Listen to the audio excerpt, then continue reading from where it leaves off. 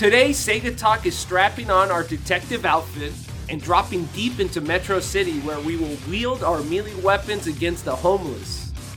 As we check out the history of Monolith Software and their underrated game, Condemned: Criminal Origins.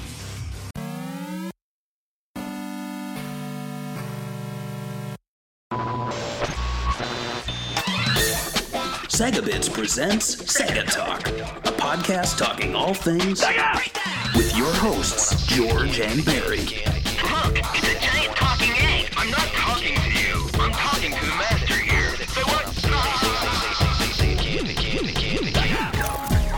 Hello and welcome to Sega Talk, episode 121. I'm the lead chief detective, George, and with me, like always, is my deputy detective, Barry. You didn't like What's up? that? You didn't like that? I love it. Is there even a such thing as a deputy detective? Yeah, there are. It's a thing. It's a thing. Well, that's good. It is a thing. So this is like a game that I actually picked this week. Usually we do Patreon picks, but this time I got to pick my own game, and I didn't know what to pick. I waited almost till like the last minute, and I was like, what should I pick? All these games, and I'm like, I'll pick a newer game. I don't think we've talked to like Xbox 360 and above era in like a while, so I was like, I Not think too we much. need Yeah. So I was like, I need to talk about one of them, and I was just clicking on random pages on Sega Retro, which is pretty cool because you could see random Sega articles. And Condemned came up, and I'm like, I love this game when it came out, so we should totally talk about it. So that's why we're talking about Condemned. But, Barry, can you plug our Patreon? Yeah, so we are on Patreon. You can support us at multiple tiers. We have our lowest one, which will get you the audio format a week in advance. And then once you go up, you start getting the video a week in advance. You also get to pick episodes and tell us what to cover. And so it's a lot of fun, and we've been dropping some exclusive content there too. So please drop us a buck a month, and we'll keep this show going. Otherwise, we're gonna it's over. Yeah, this is the last episode, actually. And then we're gonna pull all the episodes just like HBO Max does. And that's and it. Disney Plus does that too now. Like you can't They watch do that Willow. too. Who wanted to watch Willow, but now you can't. Now I want to watch it, but I can't. All right. So, Condemned: Criminal Origins, or also known as Condemned in lesser countries, specifically Europe and Australia, is a first-person psychological thriller paired with survival horror and action elements. Released exclusively for the Xbox 360 and Windows PC. I'm pretty sure this game is backwards compatible on both Xbox One and Series. That's so weird because like they have two different models of it. You know, like when you talk about the PlayStation 5, it's like the digital version of the PlayStation 5 is just the PlayStation 5, and so you just say PlayStation 5. Right. But Xbox now, the I'm naming's like, a little odd. Yeah, I'm like, I just call it the Series then. And the game is actually a launch title for the Xbox 360 in North America. And in my opinion, it's probably the best the system had. Yep, you could say the game was criminally underrated. That's why it's called Criminal's Origins. I think they knew it ahead of time. So Barry, what's your history with Condemned? Do you remember the marketing and it being released? Well, I really liked the re-release, Condemned: Criminal Origins Plus, where they added Amy Rose. Oh yeah, I thought that was really cool. Her death scene was pretty tragic, but it was cool. I remember when this game came out. I remember being really confused by it because at the time I didn't really know who was making this at Sega. It seemed like such an odd title for them to put their name to. It still stands out from a lot of their catalog, but then when you know that they published this and it wasn't developed in-house, then you start to kind of realize a little bit more about, the whole behind the scenes of it. But yeah, I picked up both this and the sequel not too long ago. I actually have the Platinum Hits version of it in a Wii box for some reason. Oh yeah, no Wii but yeah, yeah, it looks nice though. GameStop? Platinum hits in a Wii box looks nice. It's usually in a silver case, right? I think so. Someone probably swapped it out. They probably wanted that silver case. So yeah, but it's cool. It's got the booklet in it and everything. So it's yeah. And I didn't play it all that much, but I did play it for about 4 hours to prep for this episode, and it's a creepy game. So I'm looking forward to talking about it. Yeah, it's definitely, I would say, interesting. It's not like your average first person games back in the day where everybody wanted to be like a Call of Duty clone. It had its own different and original vibe. So before we get into the game development, I did say that it was a United States launch title for the Xbox 360. So let's look at the other Microsoft launch games, and we could talk about what you think was good, what you played that launched for the Xbox 360. So the first game we have here is Amped 3. I never played that game, but I don't know if it's any good. Call of Duty 2, which another first-person shooter. It's interesting that like this game came out at the same time as Call of Duty 2 because I'm pretty sure that the franchise was popular when it was like Modern Warfare 2, so like Call of Duty 2 feels like almost a retro title in a way that we're talking about it. Obviously, Condemned Criminal Origins, Gun. Did you ever play that game, Gun? Gun. I heard about it, but I've never played it. Who developed it?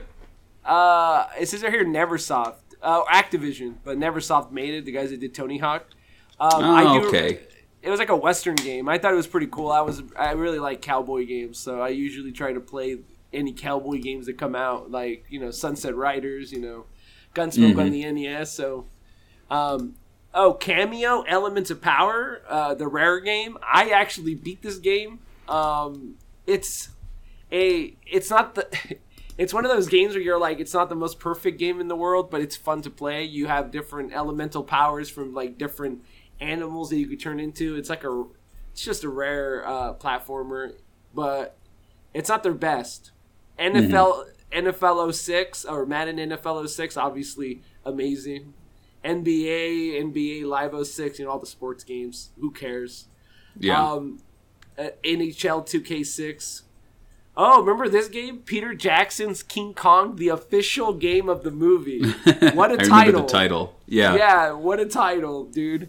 I remember people being hyped for this game for some reason. I don't know why, but people were hyped about it for that game. Project Gotham Racing 3. Quake 4, which is kind of weird. I feel like the franchise kind of peaked at 3, and 4 kind of went under the radar. Tiger Woods PGA Tour 06. Tiger Woods, obviously a very he like banged a bunch of prostitutes, didn't he? Like, isn't that what he's known for now? Yeah, that's the game. Yeah, that's the game. The story mode is sick on that one. Tony Hawk's American Wasteland. I think that's the one where they like just had Bam from Jackass in it, and they try to be like super more extreme. I don't know how I feel about that. I'm sure there's a lot of people that are fans about it and have nostalgia for this game. So I would say Condemned Criminal Origins is probably a pretty unique title when it comes to all these. Like, come on, it's better than Peter Jackson's King Kong. I would say maybe the only one that would give it like some like fight from fans is Cameo, but even I think Rare fans would say that's a weak game in their discography of Rare. So, I think I still stand by the fact that that's the best one. So, yeah, I mean, look, Peter Jackson looks like the game got pretty good reviews, actually. Did it? Really? Because I remember people being super, like, mad about it. Yeah, no, it got between 8 and 9. Lots of 8s and 9s. I've actually never played it. I did watch the movie, and weren't people disappointed with the movie? The movie's fine. It's just very long. I love the first part. The first half on... what is it, Dinosaur Island or Skull Island, where he lives? Yeah. I think people were disappointed with the movie because, I mean, I think after you make a movie like Lord of the Rings, people just expect too much out of you. It's like if it's like if George Lucas was going to make another movie and he's like, this is going to be like everyone's like, you made Star Wars the original trilogy. Yeah, this better be that high. And, you know. Right. So, yeah, it's hard to do that. So let's talk a little bit about the history of Monolith Productions. I actually played some of their games before this, and it was the reason I was actually kind of hype for Sega and them teaming up together. So Monolith Productions was founded back in October 25th, 1994, as a Washington developer based out of Kirkland. And we're not talking about the very high-tier Costco brand. We're talking about the city. 10 years after its founding in 2004, Monolith got bought out by Warner Brothers Games. But let's talk about some of the early titles. So their first game was Blood in 1997. So early on, they were mostly known for their PC games. Blood was basically a very creative title in the time, even though it was a Doom clone, really. The game follows the story of Khalib, an undead early 20th century gunslinger seeking revenge against a dark god. The game even had a semi-popular shareware version of the game, just like Doom. And actually got a lot of positive reviews based on its game design. And if you look at the gameplay, right, if you're looking at the video version of it, you can see the gameplay. It's basically Doom with its own... It has puzzles, it has its own unique weapons, but it still looks like Doom. I think it was actually made on an engine that was made on the Doom clone. So, do you remember the era of Doom clones, and did you play Blood or any other Doom-like games at the time? I played Star Wars Dark Forces a lot. Still one of my favorite Doom clones, I guess. I also played Wolfenstein 3D a lot, so those two were up there. And I actually was... I was not really... Wolfenstein is like the first one, right? The original? Yeah. And then that's why I wasn't really aware of Doom. Like, I knew of it, but I'm like, oh, why do I need to play that? I have Wolfenstein. But yeah, looking at this, it looks cool. I like throwing TNT. I think that's pretty sweet. There's also like this fire element when they get on fire. That's pretty cool. Yeah. I will say that I played Duke Nukem, and there's like this... And there's this new game that just came out called Bolt Gun, a Warhammer game. That's it was funny because I've been playing it lately. It's really, really good. But it's funny how they market it they call this genre not a Doom clone. They call it boomer shooters. Shooter. Yeah, because I guess we're boomers now. The next game they followed it up with was a game called Claw. The same year it was released. Features an anamorphic cat pirate, so it's basically a furry game, on the quest for an ancient amulet. The game is a 2D side-scroller that is, oddly enough, I think would actually be right at home on the Sega Saturn, because it just reminds me, when you look at it, of a Sega Saturn game. The game features... some very low-budget cartoon cutscenes, not so great voice acting. And, of course, this is a 90s game, which is part of the course. So, do you think this could be, like, right up there on the Sega Saturn if they made a port of it, like, next to, like, Clockwork Knights? Because that's kind of what it reminds me of. Yeah, I could see that working out. I'm actually surprised a lot of these haven't seen, like, releases to like Sega CD. They just feel like Sega CD games. Right. That's what I'm saying. It's like, I'm surprised that like, how many Doom ports did we get back in the day, like on the Sega's consoles? There was like the Genesis. Did Genesis have one, or was it Super Nintendo that had one? I know the 32X had one, right? 32X had one. I don't think Genesis did. No, there was no portable. So, not that many actually. Dark Forces wasn't on any Sega console. It was really PlayStation where you get a lot of that stuff. So then the game after this is actually the first game I played of Monolith Soft. It was a game called Shogu Mobile Armor Division. And this game, so we won't be talking and seeing every single game that they released. In 1998, they followed it up with Get Medieval, a top-down shooter. Released a sequel to Blood called Blood 2.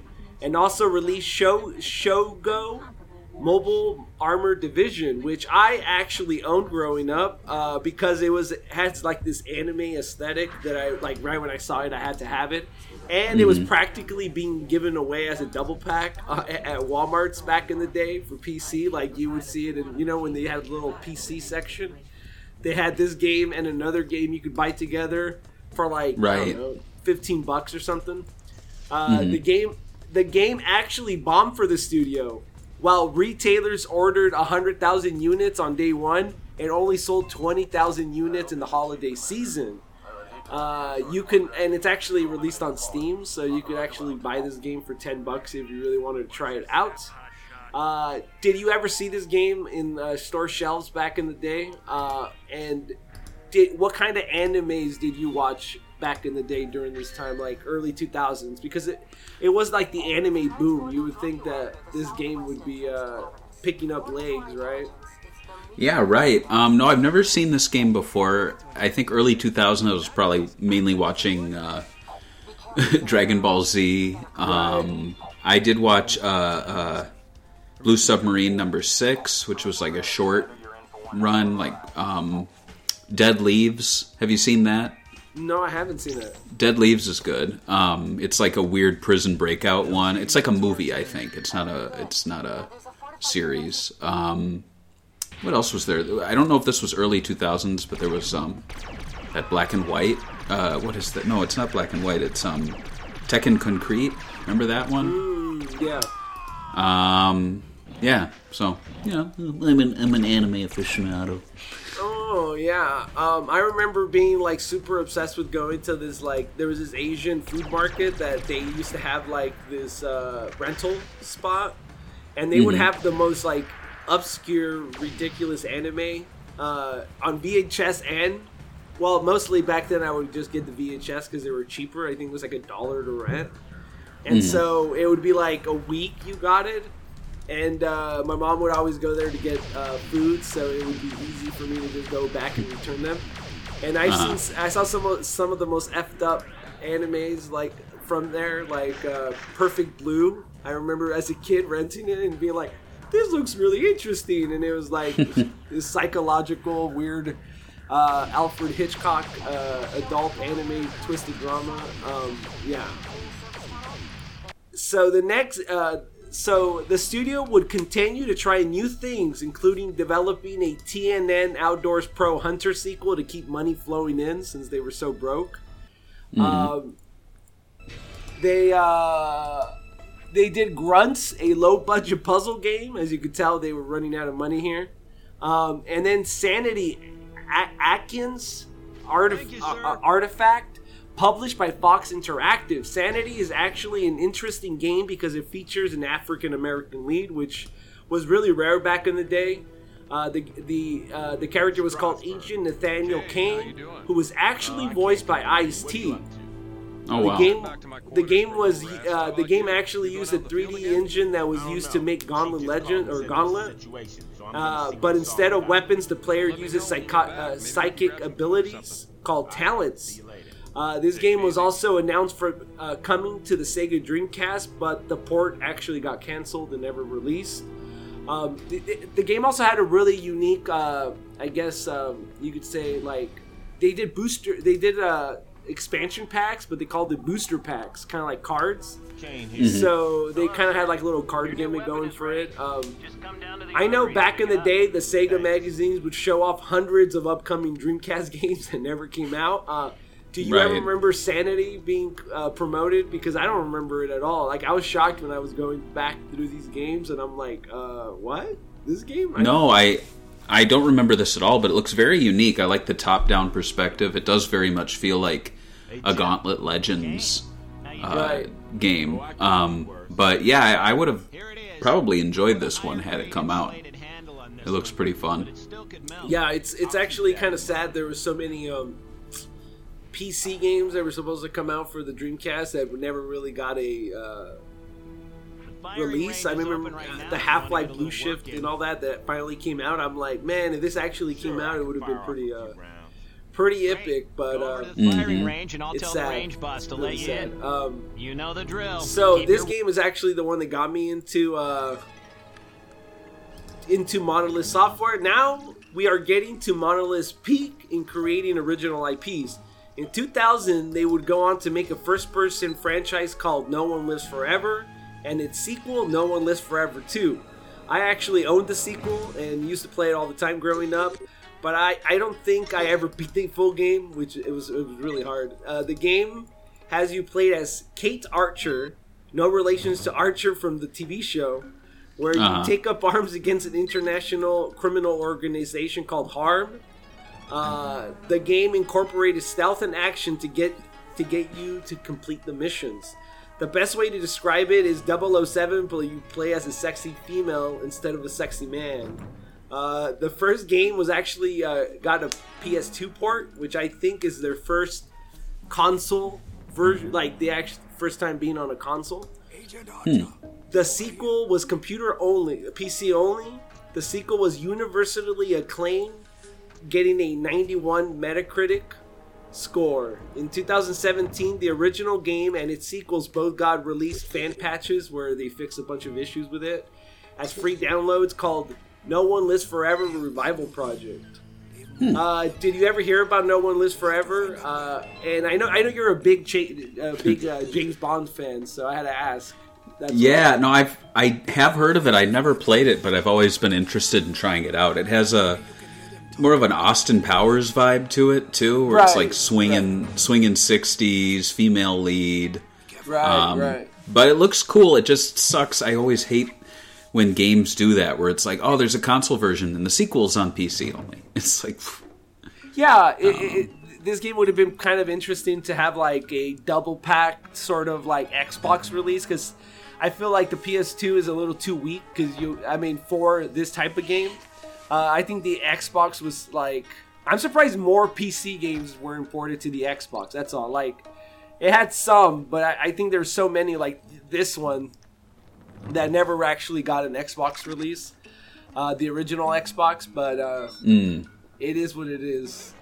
And as for James Bond, he's all right. I mean, he had a couple of good movies. I mean, I'm trying to think of one good movie he made. I don't know. It'll lose me. I'm sure you can think of one, Barry.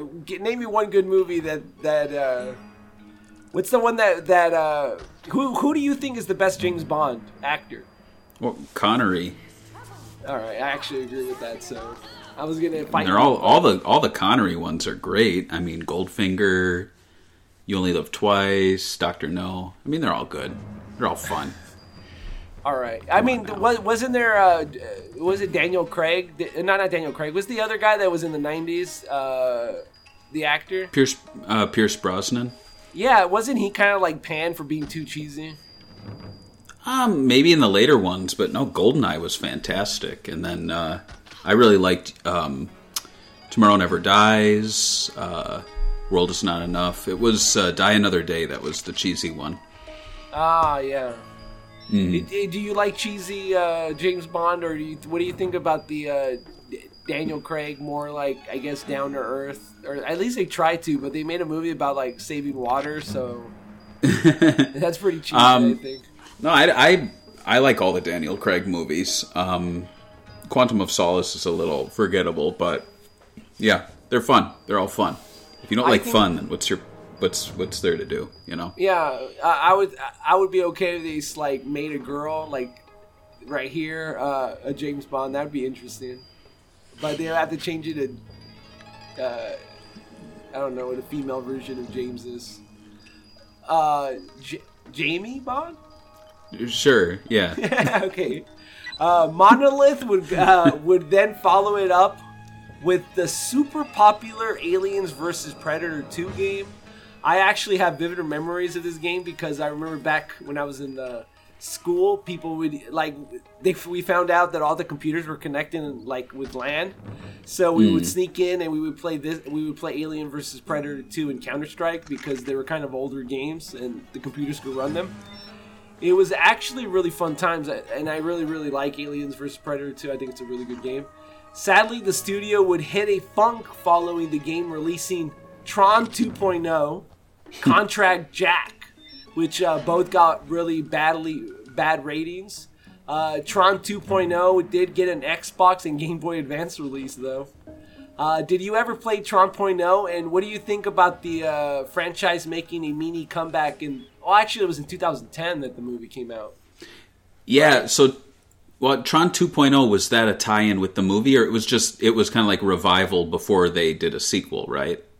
Well, it came out in like 2003 or 4, maybe 5. So it didn't have anything to do with the movie. I don't think. I think, well, not the new movie, Resurrection, but I think it had to do with the original. Like, it's supposed to be the video game sequel to the original movie. Yeah. Right, exactly. I always found that odd when that would happen. Like a franchise would get a video game revival, but then they do a proper like movie sequel just like 5 or 6 years later, and then in time you get a little confused. Like, didn't the new Tron movie get a sequel? No, but it was. I've never been a huge fan of the franchise. Like, it's cool and all, but like it kind of for me works as the first movie, and after that I don't know why they need to keep making it like a thing. It's not, I don't know, I don't think it's a very strong franchise. I think it's weird that they have a whole light cycle ride at Epcot now. Oh yeah. I mean, that's cool. That's probably the best part of it. But was the first movie that popular? Like they're pretending, like some people are pretending it's like Star Wars. I mean, if you're getting your own ride, it's not that big, right? It wasn't that popular when it came out. I don't think so. Does the Matrix have a ride? Well, it depends. I mean, I don't know who owns... Warner Brothers owns Matrix, right? So they would have... They don't really have a theme park, do they? No, they'd probably license it out. Don't they have Six Flags? They should have a Matrix coaster, right? So Tron had a budget of $17 million, and it made $50 million at the box office. So, the Resurrection really or the first? Oh, the first one? The first one, yeah. I guess maybe Tron You're thinking of Tron Uprising, right? No, that's the animated series. Resurrection, I think it's called, right? And then Legacy was the sequel. That's right. And that was $170 million budget, and then a $400 million box office. So, whoa, that's a lot of money. Yeah, but I don't think. If the Matrix did have a theme park ride, what would it be? It would be like you jacking into a VR game. Oh, like there's a 3D motion simulator, at Universal Studios, but is it still around? Maybe it is. Yeah, I don't know.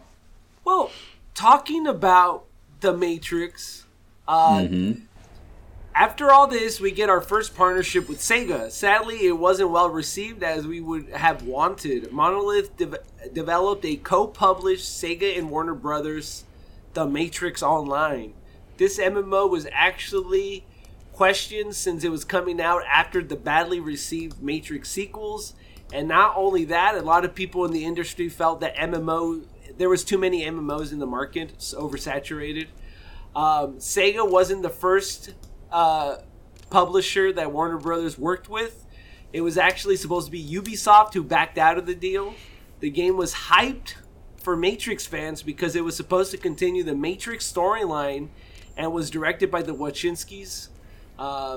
The MMO would go on to close in 2009 due to low subscription numbers. The MMO would feature the story of Morpheus dying, which stayed canon even in the 2021 Matrix film, The Matrix Resurrection. Do you remember Sega announcing this MMO and Warner Brothers and the hype surrounding it?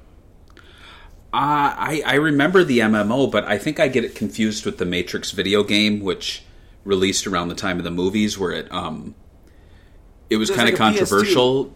It was controversial, yeah, because Enter the Matrix contained plot elements from the movies, and it was like you'd watch the movies and then characters would be introduced but hardly be in it, and people are like, oh, they're in the video game, and I'm like, I want to watch the movie. I don't want to play a video game for vital plot points. And I mean, no one's ever done that before, I don't think, where they developed a movie and intentionally cut content to make sure that a video game had like exclusive storylines. The MMO, I remember it, but I never played it, and obviously I didn't. It was a very short window of time to even play it, 4 years. Yeah, and then you had to buy a subscription, and the gameplay wasn't really action. It's an MMO. So I didn't play it either. I was actually kind of disappointed because Sega made this big old thing like, guys, we have a huge announcement coming up, and they hyped like all the community. I remember this, and I remember everyone literally was like, "Oh, guys, it's Shenmue 3. Finally, we're getting Shenmue 3," because like, if you really think about it, 2005, it wasn't really that long of a time period since 2 came out, so it would make sense that like, oh, okay, we're gonna finish the saga finally. Let's go. And then they're like, we're publishing the Matrix MMO, and everybody's like, oh, cool, a caching trash game or whatever, trying to get people's $15. And most people that were Sega fans at the time were more interested in like a Phantasy Star Online game or something, right, or a sequel to it. So definitely not. I don't think there's too much of a crossover between Sega fans, hardcore Sega fans, and people that want to play the Matrix Online. So. Right. And what's your hot take on the Matrix sequels? I think the second movie actually has some really great action sequences. It's not like it's an all right movie on its own, but I think the action stuff's really cool. Same with the third one. I mean, honestly, I revisited them when the fourth one was coming out. I picked up the 4K release, and they look good, and they're fun. So I would say I agree with you. I think the third one, when you see like Terminator 2 and you're like, wow, it still looks really good because they knew what they could get away with in that movie. I think the third one kind of goes way over the top where they're like, we're going to do something that no one's ever thought of, like make all these clones and all fully CGI, and it kind of made it age bad just because they aim so high. I think sometimes you have to, I think the first movie still has a couple of scenes where you're like, okay, that's a little, the CGI didn't work well. But overall, the movie I still think holds up, the first one. And I think aiming so high for the third one made it come off a little bit like, oh, dated CGI. The new one, I was disappointed. The action sequence were not as good as the original, so I was a little disappointed there, where it didn't live up in the action sequence. The story could be garbage, I don't care, as long as the action sequences were as good as the first 3. I would be like, it's cool, I don't care about the story, there was some kick-ass action, I'm happy. But it didn't have that. It was kind of sad about that. Like they had like these superpowers that just throw people. It was weird. So, those are my takes on that. So, right before the same year that they released Condemned, Monolith would go on to make their first big in-house brand that I think is their most popular title, Fear, a first-person shooter, psychological horror video game. Let's see now where we're going here. For Windows, Xbox 360, and PS3, which would get 2 expansions and is famous for featuring... Yes, you got this. A little girl with long hair covering her face. That's a ghost. Similar to our last episode about The Ring. Now we've come full circle. We have. Did you ever play Fear games? No, but I'm well aware of them. I'm just didn't make the connection that it was Monolith and Matrix and Condemned. So that's fitting, though. That's cool. Good for them. One thing that I really liked about the Fear games is the AI was a little like, people would always say like the AI would actually try to react to you. So like if there was a obstacle like a table, they would grab the table, flip it over, and then try to shoot you behind it and try to flank you. So they weren't just like running up to you getting shot like in Call of Duty, like some of the old Call of Duty games. Like they just feel like they would just run up to you and then you shot them. Right. So it felt like they were actually thinking in the game. At this point, you could see that Monolith has created quite a few underrated games that aren't really talked about much anymore. Definitely not on IGN's 100 Best Games of All Time list. Do you feel that the studio has gone under the radar all these years so far? I think their last big game was that Lord of the Rings, that Middle Earth, the Shadow of Mordor, where they had where I don't know if you remember it, but they had like a mechanic where if you get killed by the orcs, they would get promoted, and then they would have I remember you, Ranger. I killed you back in this whatever. Yeah. I remember hearing about that. Yeah, I feel like they've always been innovative, but they never really broke through with like a really huge game that put them on the map. Right. You know what I mean? Like, so there's all these like games on their gamography. You go through there and you're like, oh, this one, that one, but nothing like stands out where you go, oh, that's Halo. You know, that's their Halo. Right. But there's nothing wrong with that. Like it at least they kind of have a feel to their games. Like it's, you know, like gritty first-person shooter, like AI mechanics. Like they have clever things that they've, and going all the way back to Blood. You know, like with the fire. So it seems like they're always throwing in little innovations, which is why I think them working with SEGA actually fits, because SEGA has always been doing innovations, and Sega's never really worked in first-person shooters, so it makes sense. Honestly, I'm surprised Sega didn't buy them outright. Well, they're owned by Warner Brothers by the time Sega and them started working together. So but I feel like they would want to own it. Wouldn't you know what I mean? Like it just seems like this would nowadays. I feel like this is a purchase they'd make, and you go, oh, now they got first-person shooters, but oh well. Didn't work out, but I did play Shadow of Mordor, and I actually enjoyed it. But it was one of those games where like they made the game so long that by the time you beat it, I don't want to play the expansions. Like I played so much of this game, I had enough. You know, there's some games that are so long, and you're like, it was fun, but it's just that repeated over and over again. I'm good. Let's move on. So Sega and Monolith Productions would announce the game all the way back in February 2005 for PC, and at the time, yet to be named next generation console. From the start, Sega promoted this upcoming game as a true next generation experience with, at the time, VP of Entertainment Marketing Scott A. Steinberg saying during the game's announcement that it would offer consumers the rich experience of a psychological thriller, something that has not been accomplished on previous hardware platforms. Psychological thrillers are a big thing with movies, but not so much with video games. Do you have any favorite psychological games that would fit with this genre, like that you played in the past? Yeah, actually. When I was playing this, the first thing it brought to mind were the Saw games from, I think, Konami. When Spiral was coming out, I think, during the pandemic.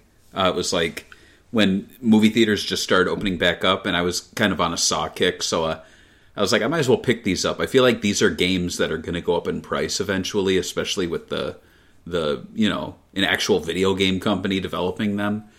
And they're a lot of fun. They're actually very much, I think, like Condemned. Like maybe Condemned is a little more first-person shootery, but the Saw games are a lot more puzzle, a lot more like exploring your environment.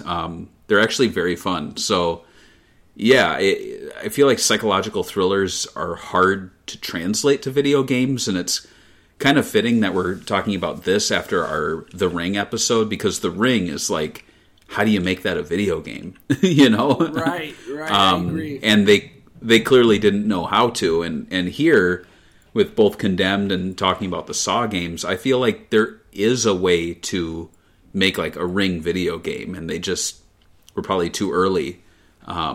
But I wish I had played this game earlier, because I really appreciated like the gameplay and aesthetics. I thought it was cool. So I was actually, you said Konami's Saw games. I was actually going to say Konami's Silent Hill games remind me of it. It's a psychological game. The fog effects were pretty unique at the time, even though they just did it because of it made the game run easier. I thought those were pretty good.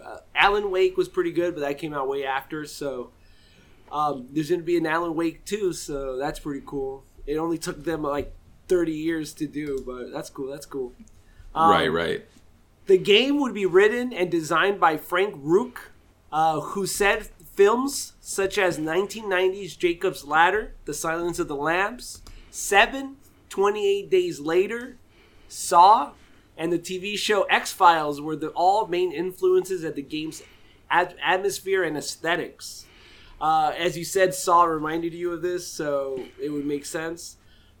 Seeing the game, do you think they nailed their influences? Also, which of these properties are you a fan of? I'm going to assume Saw right away. I definitely thought they nailed the influence. Saw definitely has that like saturated sort of aesthetic. Everything's like either brown or green. Matrix did that too, but I think Saw really pushed it. They also it does a lot of stuff that you'd see in the House of the Dead, which I think probably picked up from 7, where it's like just really like scratchy sort of text and very gritty cuts. Right. Like the film itself feels like it's been dragged through the mud and it's just kind of dirty. So yeah, but I mean, of those, I've never seen Jacob's Ladder. I've never Silence had of the Lambs. I've seen, but I'm not like a fan of. You know what I mean? Like who goes, oh, I love that movie. It's so cool. I've got a poster. Like weirdos. I mean, I wouldn't go that far. It's weird that Silence of the Lambs has become... Well, it was based on a book, right? And there's multiple books about it, but it's become kind of a film franchise. Like, that's there's true. movies, there's TV shows. It's weird that it has probably... I don't know. I wonder what has more movies, Saw or that. I think probably Saw. But Saw, because they're doing a 10th one. They are? I didn't know that. Saw X. It's supposed to be really good. I don't know. 7, I really enjoyed. 28 Days Later released when I was, I believe, working at a movie theater. So I saw that I think, like, before the public, because we got to see things early. And that was, seeing a movie made, I think, on, like, mini DV or something was really bizarre in the theater. I don't know if you saw it in the theater, but to see these footage on the big screen that was basically filmed with, like, a video camera you'd have at home was... It was kind of unsettling in a good way. And then X-Files, huge fan of. I wish there were more X-Files video games. Like, I think there's a PlayStation 1 that's like FMV, and then there might be something else, like one other one, but they really have not gone all out. So, yeah, this game definitely scratches that itch of like an X-Files episode. I really like that. Yeah, that's true. I would agree with that. I would say the Saw, when I first saw the first movie with the twist and all that in the end, I thought they did a really good job with the movie. I did not expect it. It was one of those movies where you turn it on, you're like, all right, it's one of those horror movies, but it's really more like a thriller, really. Like, because you're trying to solve this puzzle, right? And then all of a sudden... Right. Well, I mean, the literal bad guy is, the Jigsaw, right? They kind of they use that motif so well in those films that my mind was blown by the end. So definitely a very great, unique film, the first one. And those movies get a bad rap because the people lump it in with torture porn, which is more the Hostel movies, which this one, you want the characters to get away. You're not like they're like getting off on watching this terrible stuff happen, but... What I really appreciate is that they were filming them yearly, so it was almost like a TV series because it had ongoing plot points like every October, and I think they did this for one of the trailers. So like, when it's Halloween, it must be time for Saw, and it was like just kind of fun. Like every October, you get to a new episode. Basically, it felt like you were watching a long TV show. Obviously, the twists always became kind of like a thing that people would expect to happen, but. I love the twist where the events of the movie already happened and the police investigating. You know what I mean? I don't know which one it was, but that was like a really cool twist where like everything already happened and they weren't aware of that. And then the other one was, I think it's the third or fourth movie. It turns out it's still taking place during the events of the first movie. Mm-hmm. And so I really like how they play with time. And how you can go like 4 or 5 years later, and it turns out the movie like is still taking place during the first one. Like it's just fun little like surprising elements like that that I really appreciate. So I don't know if people have never watched them, I'd say give it a watch, at least the first like 3 or 4. But yeah, if you don't like if you don't like cops, then you'll definitely like Spiral. Right. I would say give at least the first one a chance because I thought that the first one, like as just a standalone film, which I think at the time, since it was so low budget, was probably just thought of as a standalone film.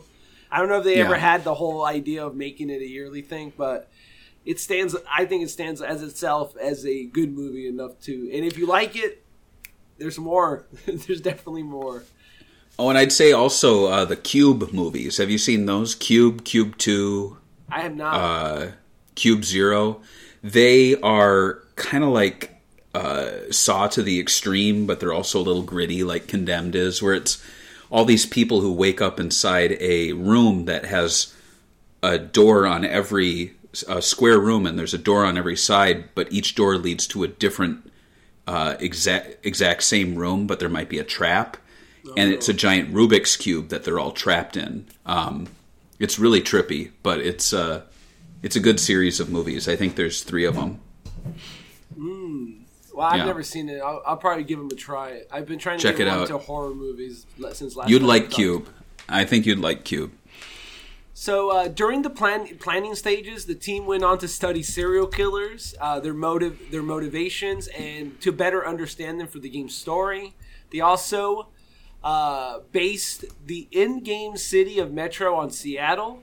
So Monolith hired surveyors to go and search out abandoned and condemned buildings, warehouses, and neglected areas of the city for the game's settings, which I think it's funny because this is back in 2005. I think now you don't really have to get professionals to find buildings that are condemned anymore. You can just go across the street from your there's so many abandoned buildings now, and should have been in Detroit. I feel like Detroit has more abandoned buildings than anywhere in America, probably.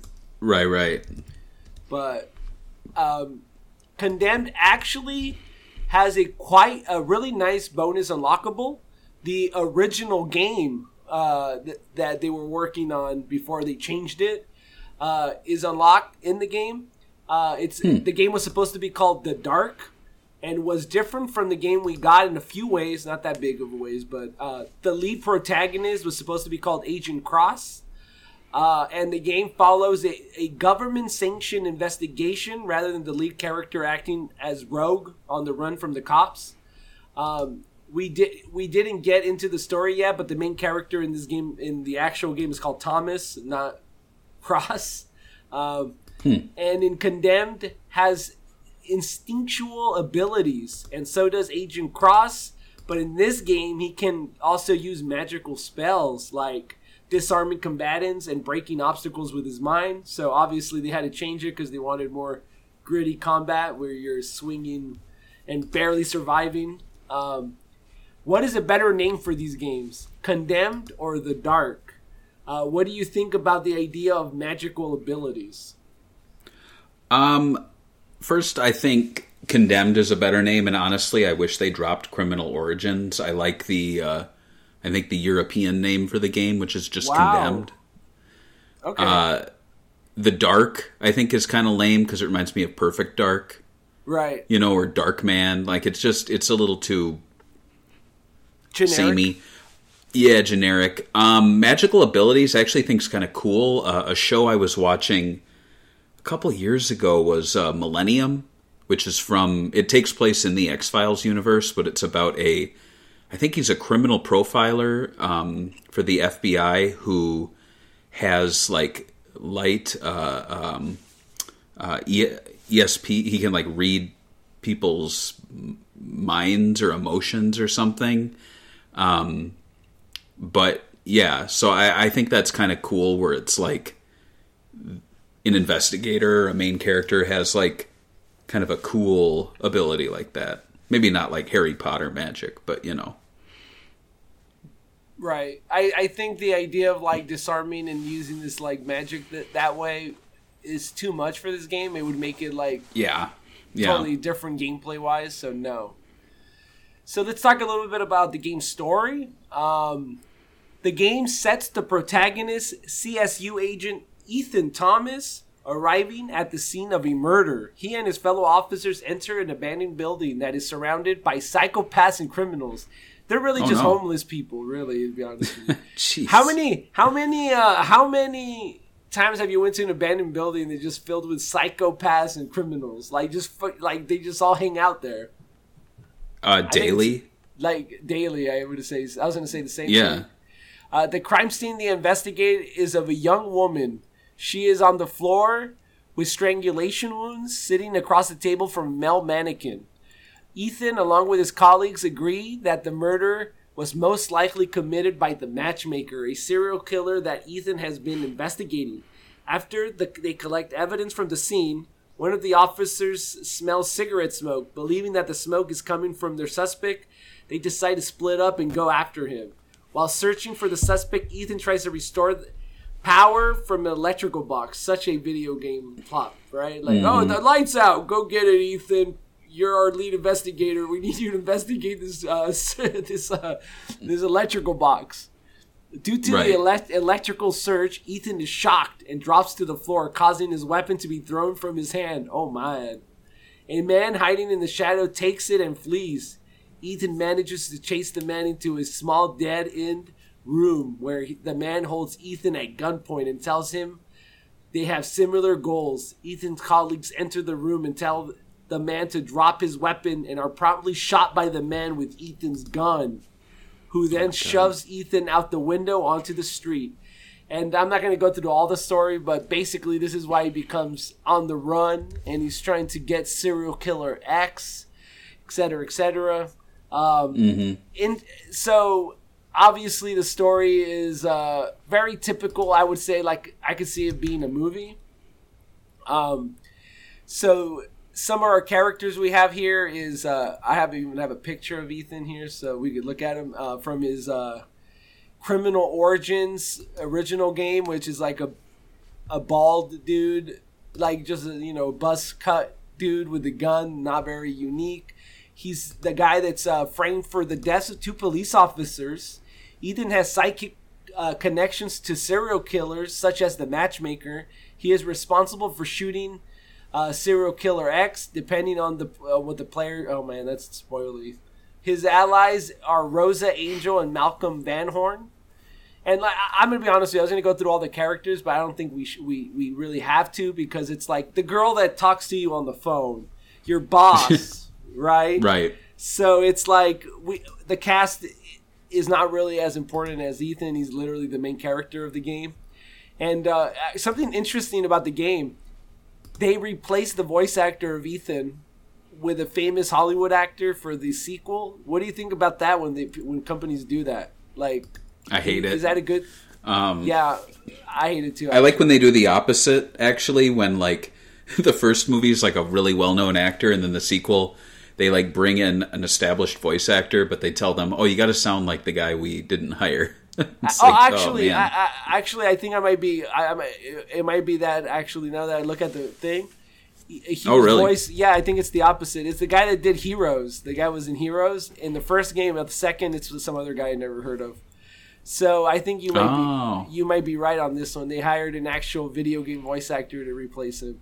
It's Greg Grunberg. The guy that plays the cop in Heroes. Well, he's really good. He's childhood friends with J.J. Abrams, and he's in all his movies. So he was in The Force Awakens and Rise of Skywalker as an X-wing pilot.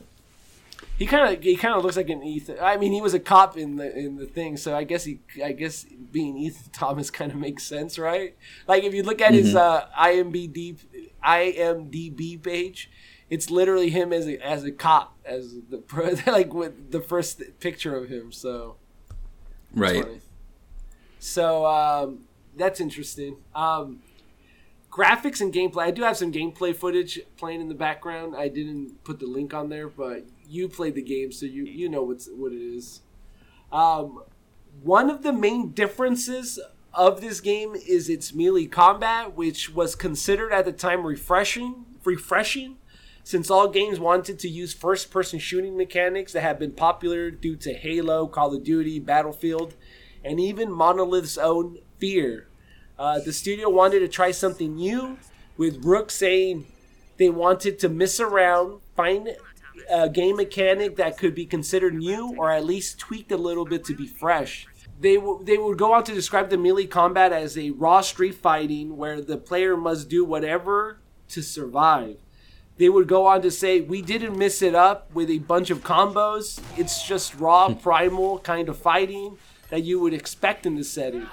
And what do you think about that? Like, do you think that the game could have actually done better if they had, like, unlockable combos where it'd be like AAX, like not super like not like Street Fighter, right, where you're like hold back and then you charge up and then you, like literally just like AAX or XAA, like would you think that would make the game have a little more, I don't know, evolution and as you advance through the game? Like they just said they did it because it's raw.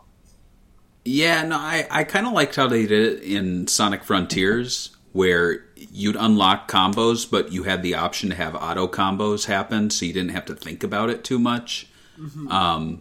So I think that might have been a nice compromise, where it's like, you can unlock something, and then if you want to turn a mode on, you can, but you don't have to. Yeah. Maybe I would say, because I feel like one thing that the game kind of... talking more about the ending is that like they say, oh, okay, so one thing a lot of people I remember getting mad is how strong the gun was. So in the beginning, you get a gun and you can shoot people, but you can't reload the gun, and people are like, this guy's a cop, he can't reload guns, so he just throws them away. So it's like he has 2 shots, and then so they were trying to limit you using guns. But then the sequel definitely goes way overboard on it. Like you have way more guns and it goes crazy. So I do. We'll talk about their planning for sequels and stuff in a little bit. But yeah, just like Fear, Condemned would feature a reactive AI with different hobos. I call them hobos. Different psychopaths and killers. Having different ways. Like some of them would be super aggressive and hate you. Some of them would flee and be scared of you. Some of them would hide and wait for you to pass by and then try to ambush you. So they try to give them their own like personality and the way they fight to kind of make the game feel more alive. Graphically, the game uses a lot of advanced techniques, which was actually pretty interesting. Like now you see the game, you're like, I've seen games like this, but this is from Xbox and PS2 and Dreamcast to the kind of lighting this game uses. So to me, that's what actually blew my mind when I first played this game.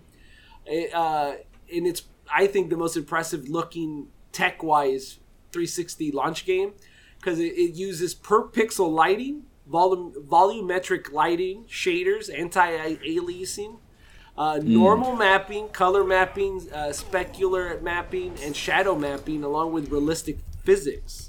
According to Monolith, there is absolutely no static lighting Condemned. Static lighting places light sources in the world and then calculates the shadows that corresponds with the light source. The shadows are then burned in onto the world and cannot be manipulated. So their shadows are real time, they were saying when they were promoting this game. Outside of its melee combat, the game also features a forensics crime scenes investigation mode that uses context-sensitive buttons, which can be called upon with tools to record evidence. So it's sort of like in you get into an area and you can't leave the area until you get enough evidence to move on with the story. The tools you use to get evidence include a UV light, laser light, and spectrometer. I kind of actually wish the game used more of these crime scenes and like try to solve murders, because it kind of goes into like 1, 2. I think there might be. I think it might just be 2, if I remember correctly. And then it just goes on. All right, go beat up these people with a hammer. Right. So it kind of would have reminded me of like we were just talking before we were recording Phoenix Wright, but you're in abandoned buildings, gritty Saw-like serial killer investigations. Because mean, that's actually my favorite part of. Phoenix Wright is solving the cases, right? Yeah, well, remember too with Snatcher, how there were light gun moments, but there were only like 2 or 3 of them. you know, so it's like they promote something, and you kick Condemned off with the crime scene investigation. I was getting really pumped. I was like, oh, this is like 3D Phoenix Wright. This is fun. Right. And then hearing that now, it's like, oh, it doesn't happen all that much. It was cool though. I liked it. Yeah, and another game that kind of was like I thought was going to be like that was Judgment, and it was just kind of like a Yakuza action game, which is cool. I love the game, I love the story, I love the characters, but I thought maybe it would have more investigations and like side missions that had more investigations, like Phoenix Wright, but it didn't really happen as much. So let's talk about the canceled film. That's right. Warner Brothers announced in October 2005 plans to make a Condemned Criminal Origins film, which would take place in the same fictional universe of the game. Rather than being a direct adaptation, it would take the Condemned universe and gradually expand on it with multiple video games and films. According to Jace Hall, former Monolith CEO and current vice president of Warner Brothers Interactive Entertainment, they wanted to come up with something specifically designed to use multiple mediums to tell stories that has some continuity and connective threads. We wanted to create a universe that, like Star Wars, was big enough where different stories could exist, which is kind of weird because in 2005, I think they had Star Wars had the Rogue, what the Mandalorian, whatever. They had those like CGI cartoons, right? And then they had the first episodes. They had I think the books and then the video games. So I guess they did have multiple. I think no.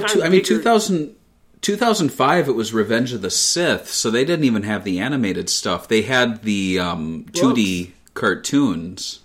They definitely had the books, though. Like, the books were really popular. Yeah, but it's kind of a funny comparison to make. Like, a little crime cop drama video game, and they're like, we're going to make Star Wars. I'm like, well, difference is there's like... That's the there's question beloved...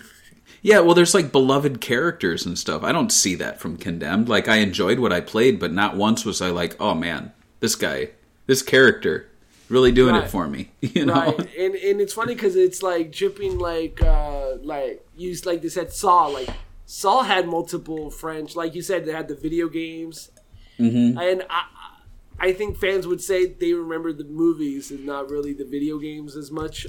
So. It's kind of interesting that they saw this franchise as like Star Wars. That's kind of a weird one. And I don't even think Star Wars saw itself as Star Wars when it first came out. They were just like, we're going to make this movie and we'll see how it goes. And then it took off and became a phenomenon. And so now we have all this other stuff that came out with it. I don't think George Lucas was like, yes, we will be Disney Plus and basically be the big show on Disney Plus, and I mean, you know what I mean, and like I mean, it was limited. It was like, I'll do a trilogy if this one works out, but I'll make the first one self-contained if it doesn't. Like, he had plans, but he definitely was not like books and comics and video games, you know. So the film was set to be titled Species X, not even Condemned, instead of Condemned. And Kurt Stutter, who created the S.H.I.E.L.D. TV show, was hired to as the scriptwriter, and Basil Iwanek, who did Sicario, The Town, John Wick franchise, and David S. Goyer would be on board as executives. The story would be similar to the game, with a police officer hunting down a serial killer, but along the way he discovers that the killer may be tied to other still open cases. As he discovers he has supernatural abilities, the cop questions his own nature, which he eventually discovers, get this, that he is from alien origins. Then gets dragged into a war between two alien races and must basically come to terms with his humanity and his alien DNA. Wow. What do you think about the alien movie plot here? That's silly. Yeah, I was like, can you imagine having a Saw movie and then the guy, like the main character, the Saw guy, you know, the main guy's like, Jigsaw? He's actually an alien, so it explains everything.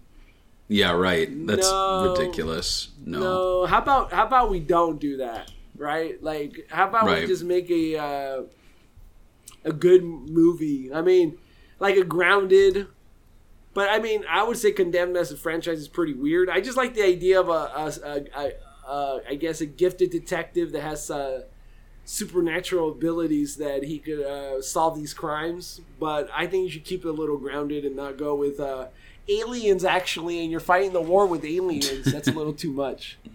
Yeah, that's ridiculous. Let's talk a little bit about the promotions for this game. Sega and Warner Brothers did a prequel story, a Flash game on their official site. It was a 6-part online game that takes place before the events of the original Condemned game, Criminal Origins. It was a point-and-click game which the player controls Agent Mallory while she tracks down a serial called the Bone Cutter. At the time of this writing, the game's main site is down, making the prequel story unavailable. But obviously, you could access it. There's an access link in the wiki. So I find the prequel stories as promotions kind of weird because like they could technically make a game out of it. I wonder if it works on here. I don't have Flash, so no. So basically, my question is, what other Sega franchise has done something similar? I do know Yakuza 1 had a short prequel film released. And right. What's your opinion on making prequels part of the promotion for the game? Do you think it works? Like, you think fans will, like, somebody that doesn't know anything about Condemned would go on a website, play Condemned, the prequel story, and then go, all right, I guess I'll spend $60 on the new one. Right. Yeah, it's a fun promotion to do if you want to kind of get into the universe before playing the game. It's fun to have these like comics or interactive like games or short films. The only problem is that they're often contradicted if it becomes a big franchise and they eventually do a actual origin. Comes to mind is the X-Men movie. Remember 2000, what was it, 1, 2? They had that X-Men movie come out, and they did a series of one-shot comic books for Marvel, and it was like what happened to Wolverine and like Magneto before the movie, and they were really fun and good. But then when X-Men 2 came out, it was contradicted. It was like, oops. So, and the Wolverine movie like overwrites the Wolverine prequel comic. So it's like, it's kind of like a wasted effort sometimes because this team goes to all this effort and then the original team's like, nah, we're going to make our actual retelling. I also don't like that they often get, I think they always get stuck on, like YouTube or a website that gets taken down. And it's never really retained on physical media. That's why I was actually very happy to see, what was it, Sonic Mania Adventures, I think it was called. Right. And they put those on Sonic Origins, and I thought that's great because like it's very rare that we get animated Sonic content that ties in with the games outside of YouTube. Right. So, yeah. I would say, the book that led to the release of the original, not the original, but Star Wars Episode 1, the Darth Maul. Because I thought Darth Maul was a really cool character, never really got time to shine. Shadowhunter? Yes. I thought that was really cool because it kind of hyped him as a character as being an actual threat. Like, I think some of that stuff in that book should have been mentioned in the movie, but yeah, I those guess were fun. Yeah, and I guess all that is not canon anymore. I don't know how that works because they're bringing in on The Mandalorian lately. They've been bringing in characters where I'm like, wasn't that guy in the book? So now he's canon. It's not canon unless it's like directly referenced. So some of the stuff is loosey goosey. I mean, if it, my take is unless we've seen it retold, then and it still works, it still works. And another thing that annoys me is I just finished it like a couple weeks ago, but the Dark Tower series from Stephen King. They have like all these stories of Roland, but like they're in a Marvel comic, so you have to read the Marvel comic. And I'm like, well, Stephen King, you write books. Like I already read so many pages of your book, and you're like, oh yeah, if you want to fill in this random spot in this book, read these Marvel issues. I'm like, I'm good. I'll read the synopsis on the wiki now. So let's look at these couple of ads I have. The first one is a double page ad that Sega did for the game. Personally, I think they used like a lot of the pages is like used up.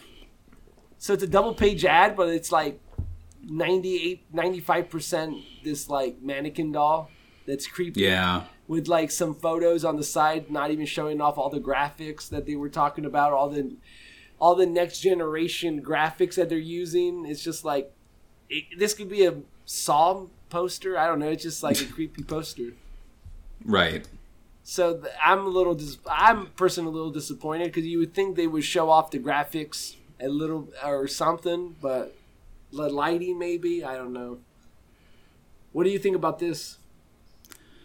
Yeah, it's just not doing it for me. These are pretty weak ads, to be honest. Like, sometimes simplicity works, but here the whole left side is a black page, basically. Nothing pretty much. Like it doesn't showcase the gameplay. It doesn't. And honestly, these like mannequins with the missing faces, they're weak. Like it's no.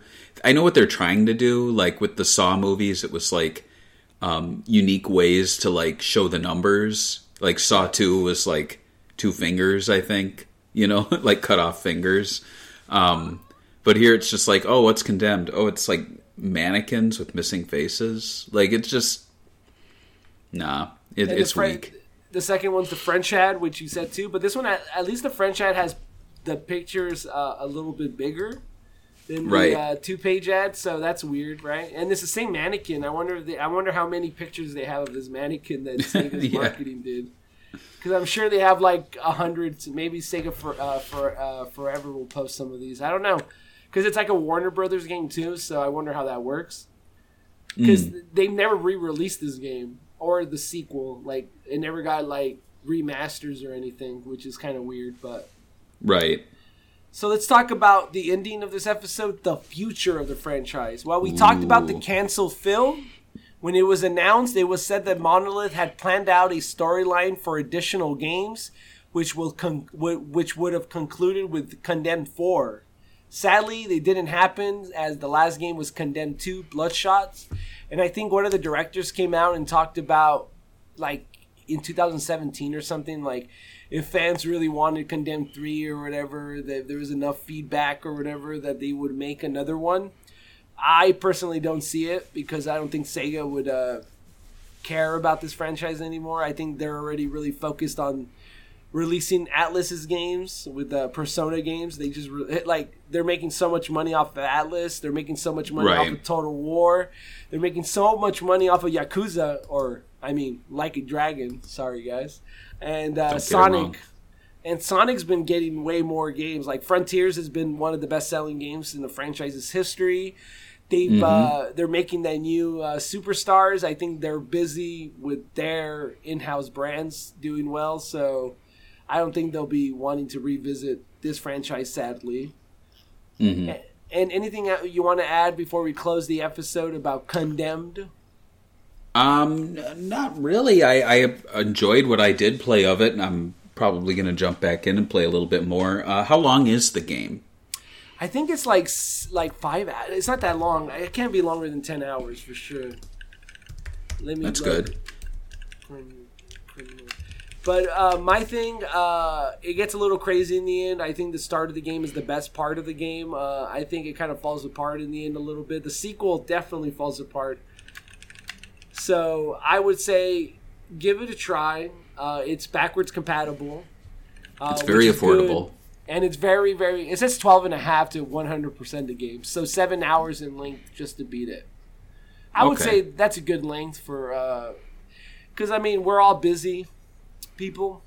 We don't want a game that's trying to extend itself to be a 30-hour master... I've noticed that, their other game, Shadow of Mordor, is 30 hours. And I'm like, should have been 15 hours, really, or maybe 12 hours, not that long. I noticed too, the spine on my Platinum copy doesn't have a title. Oh yeah, I don't know what it is. Is that... Look at that. Is that normal for Platinum games, or is that... I don't know. Maybe they goofed up with the printing, but it's kind of funny. Like, you put it on your shelf, you don't know what game it is. But yeah, it's $10 to $15 on eBay. So like, it used to be even cheaper back in the day. I mean, I don't want to be the back in the day guy, but it was like $5. Like, it didn't do that well for Sega, I would assume. But yeah. Yeah, very weird. Any memories that we have to read? Oh man, that's a good question. Well, we did come in late on this one, and I know it's kind of a obscure title. So let's see. If we don't have memories, on this episode. We could hype the next episode that we have. Yeah. So in 2 weeks we'll be coming back with a new episode, and it's a pick from me. So my personal pick. We're going to be covering a Sega Genesis game. It's going to be licensed because it's going to be tying in with a movie releasing that week. We're going to be talking about Instruments of Chaos, starring young Indiana Jones. And that's going to be a fun discussion. I'm going to try to get, hopefully, the developer to like give me some juicy tidbits if I can get in touch with them. So that'll be fun. Personally, I think Indiana Jones has been the worst franchise ever created, so I guess we'll talk about that too. We'll debate. You're full of shit. Am I full of shit? Come on, dude. The new movie, he's like 100 years old. What is he doing? I'm joking. I saw the trailer. I'll give it a try. Oh, boy. All right. See you guys on the next Sega Talk. Bye. Bye.